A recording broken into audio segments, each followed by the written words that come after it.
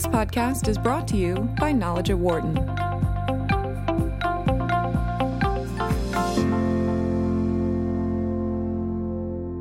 Well, as the House and Senate still work towards a bill on changes to the tax code, graduate students around the country are watching closely. The House version of the bill has changes, including an element that could hurt their educations.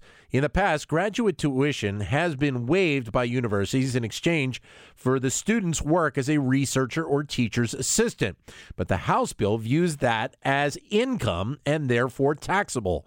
That would mean an additional tax totaling in the thousands of dollars for many grad students.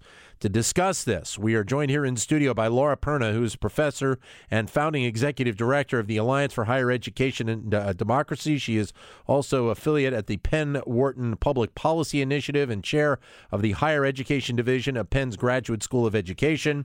And also joining us, Patrick Thomas, who's director of the Notre Dame Tax Clinic at the University of Notre Dame Law School. Great to see you again, Laura. Thanks for coming in. Thanks for having me. Thank you. Patrick, great to have you with us today. Great to be here. Thank you.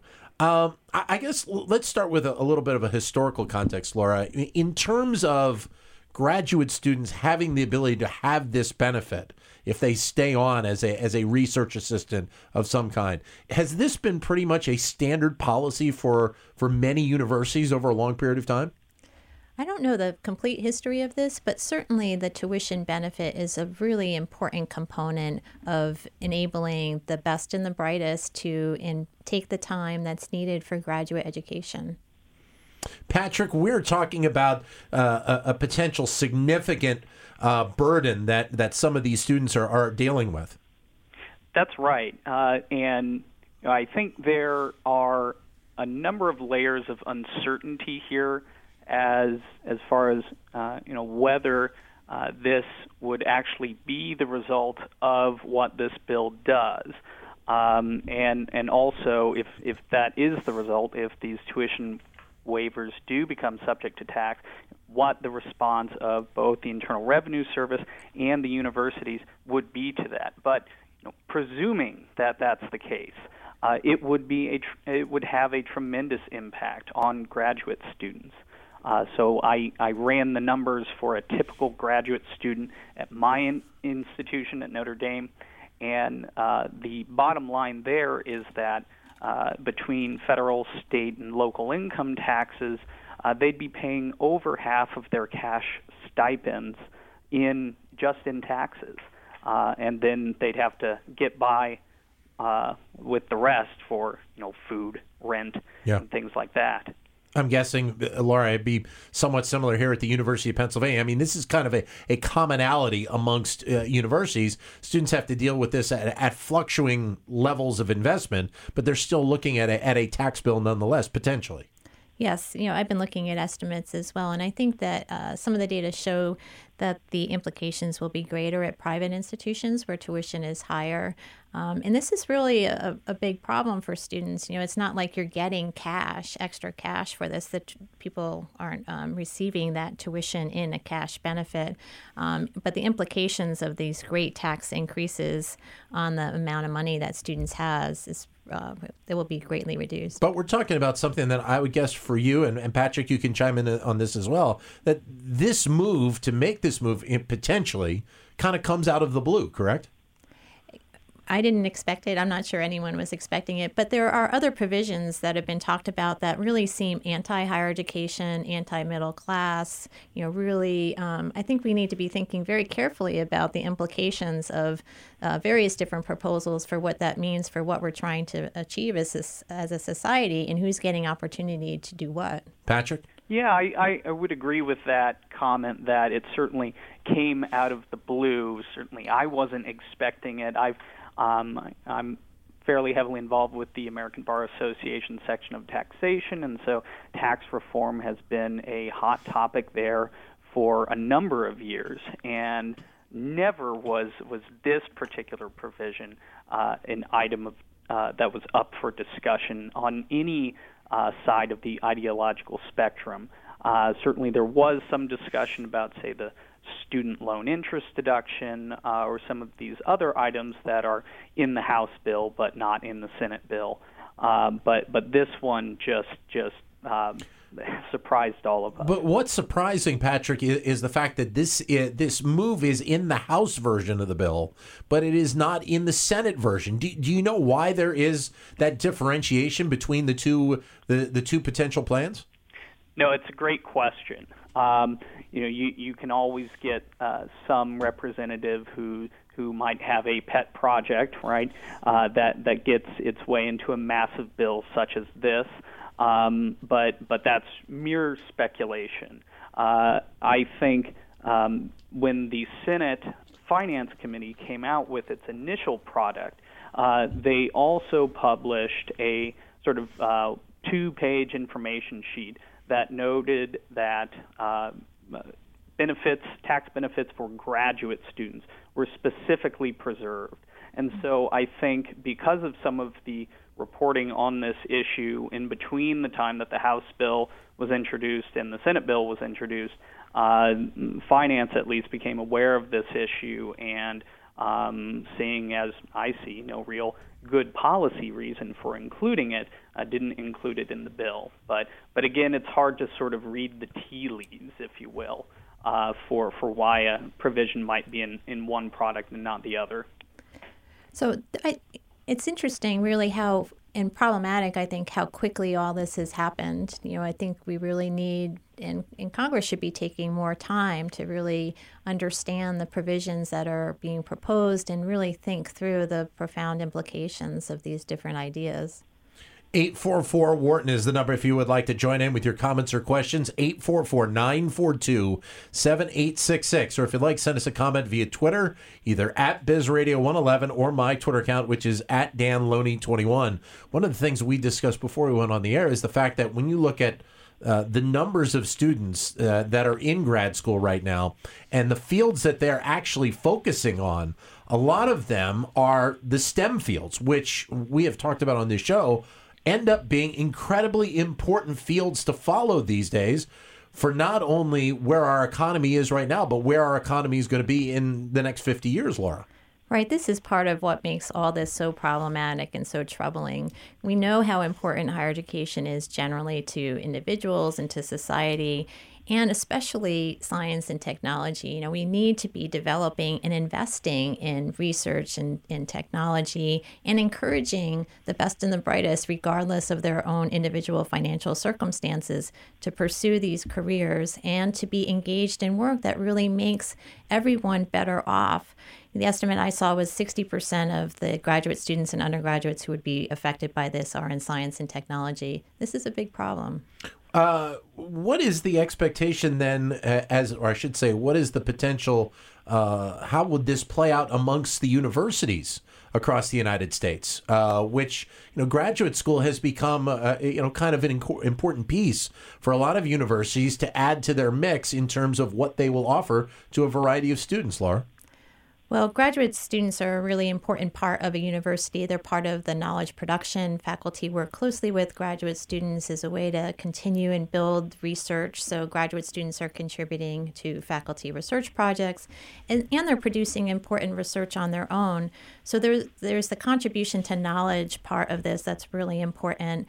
There are other implications for higher education institutions from a cost perspective, and we've talked about the rising cost of higher education before. Also, this provision, as well as some of the others that are being proposed, really would contribute to driving up the cost of higher education. Patrick? Yeah, I agree with that generally, and if this provision does make it into the final product, it will be interesting to see how universities respond to it. And there are a few things, I think, tools in their toolbox that they could use. First is the question of whether they would classify these tuition reductions as taxable, even presuming that this provision made its way into the bill.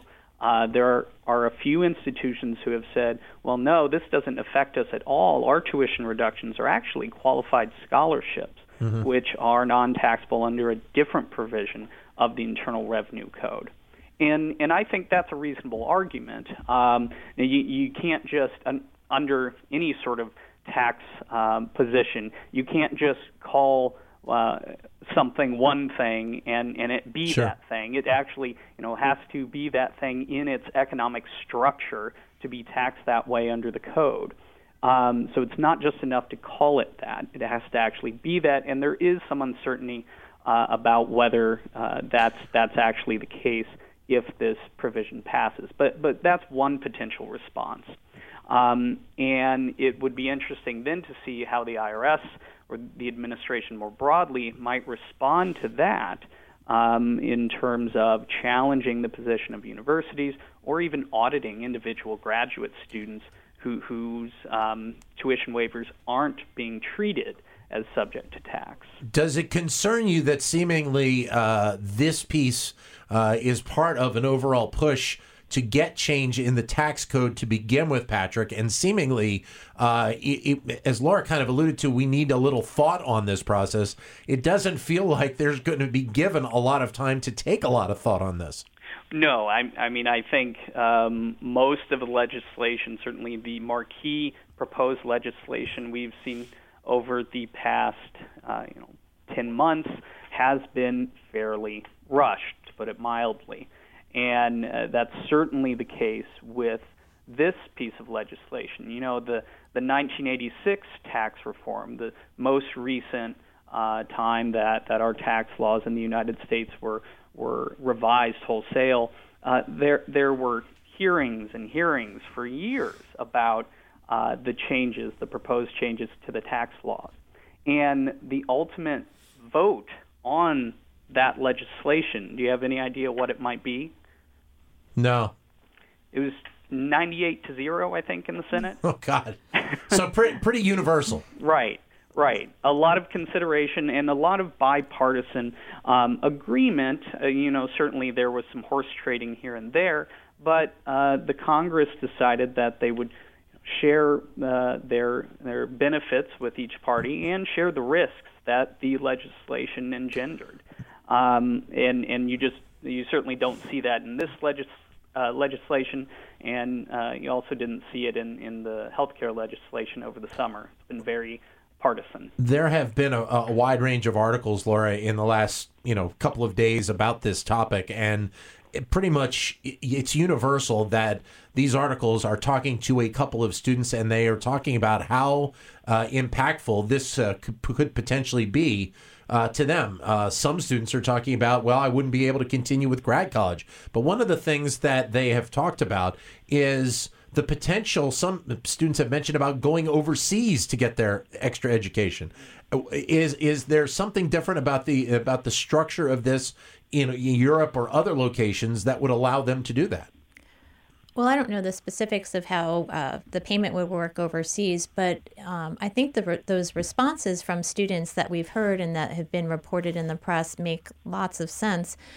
Graduate students are not getting paid a lot of money right now. They're receiving relatively low stipends to basically meet basic costs of living. And so, if this were to be passed and have these tax increases that would have the effect of reducing that relatively small amount of money that they're having right now, it doesn't add up. If you don't have some other source of income to help make sure that you can pay the rent and you can buy food and you can live, right, then why would you can't afford to study. You can't be a graduate student. And it's not like these people have the time of the day to be able to also be working a full-time job to financially support this as well. No, this is their focus. They're here to study. They're working, conducting research. Right. They're making our world better.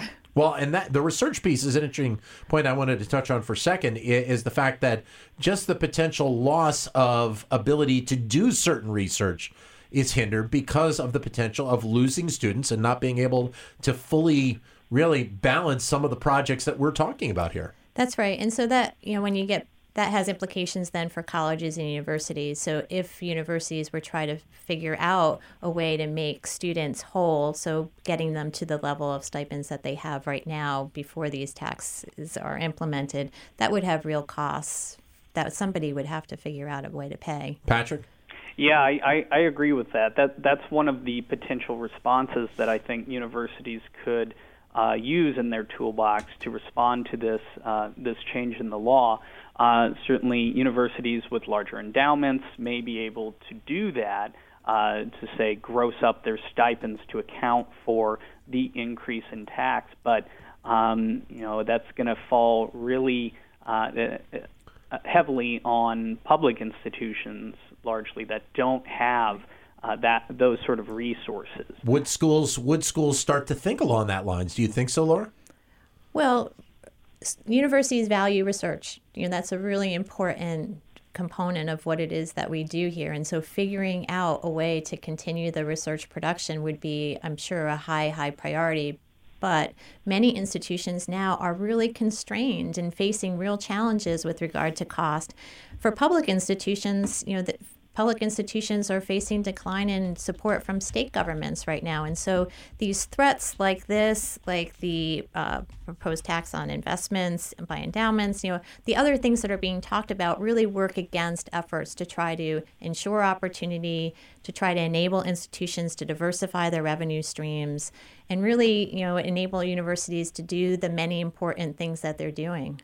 844-WHARTON is the number to give us a call. 844-942-7866. We go to the phones. Roanoke, North Carolina. Bob is on the line. Bob, go ahead. Hey, good morning. Or just afternoon, almost afternoon. My question is, number one, I welcome this discussion. A couple of mentions earlier, we heard that there was some horse trading that went on back in the Reagan years when we were trying to rewrite, tax code. I think your discussion is just the beginning of that new cycle. And there is lots and lots of room for give and take, but I'm glad the discussion has started. Bob, thanks very much for the comment. Greatly appreciate it. I guess, Patrick, that does touch on a very important topic, is that I think we should expect some sort of back and forth here in the next few days to be able to potentially get something done on this.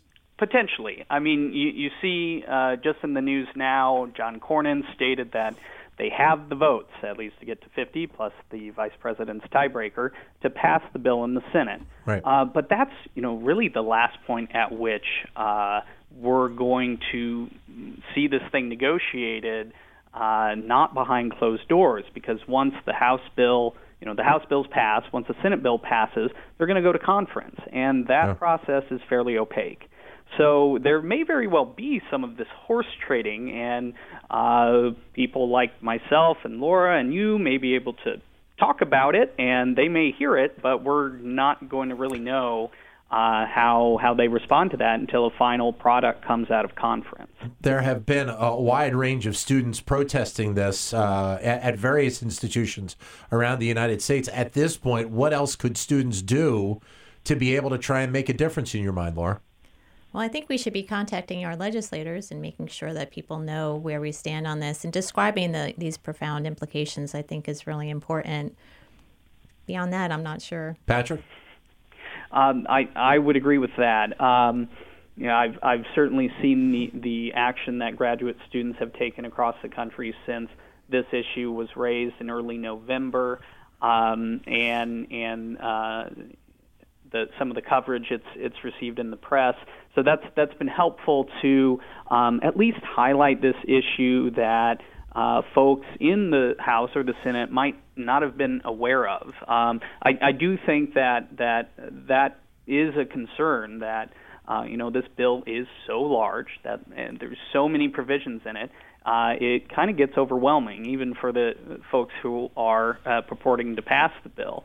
So it is important to highlight these individual provisions that are very, very important for not only our graduate students individually, but the state of higher education in the United States. Do you think that this would also potentially, if there is some sort of caveat that is taking this away for grad students in the changes that want to come forward, do you think that will significantly hamper the want to go to graduate school in the years to come? Patrick? I mean, that's a hard question. It could, again, depending on where these graduate students are. So if they're at a public institution, their tuition's already lower on a gross value, so it may not affect them as much. On the other hand, they're not as able, those institutions, to gross up their stipends. At private institutions, conversely, the tuition is quite high, but their resources are also fairly high. You also might see a difference between students, say, at public institutions in a low-tax or no-tax state, such as the University of Texas or University of Florida, where you don't have state income tax. So that's a potential benefit for those students. Whereas students in, say, California or New York or Massachusetts or Pennsylvania might have a tougher time. And so might be more apt to make that decision, either not to go to that graduate school or not to go to graduate school at all. Laura? I think we'll also see implications for the characteristics of students who go. So students from wealthy families who have parents who can take care of their living expenses and help students make ends meet will be able to make whatever choices they want to on these issues. But for many more students, we have a system right now that relies heavily on loans. Sure. In terms of how students can pay the cost of undergraduate school. So many students are approaching the decision to go to graduate school already having borrowed a lot of money. And so when you have that debt with you and then the prospect of a small stipend and now a lower stipend to try to basically live, I think that really is a daunting proposition. Well, from what I understand, they're also talking about the deduction on the interest of student loans to begin with coming off the board as well. So there's, if you're somebody that's going to grad school and you're financing it through student loans, you're getting the double whammy here.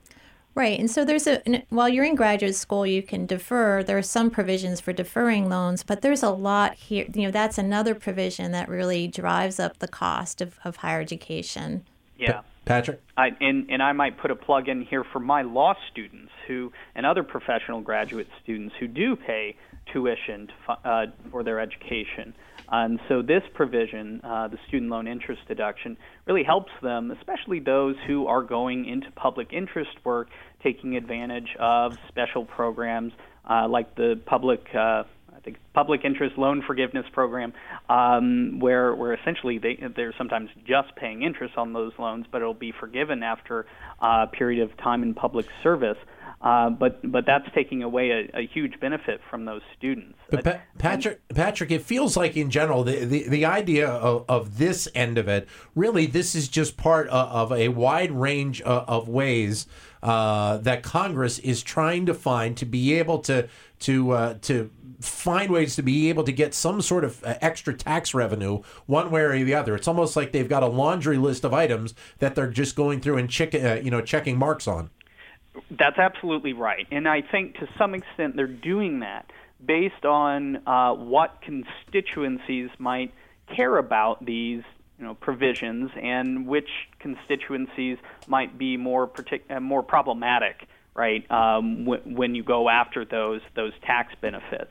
So we've seen a lot of blowback to, say, the repeal of the mortgage interest deduction when that was being proposed, but that's got a huge constituency throughout the entire United States, whereas some of these provisions are very important, as Laura and I have been discussing, but the people they impact, at least directly and perceivably, are much smaller. Laura?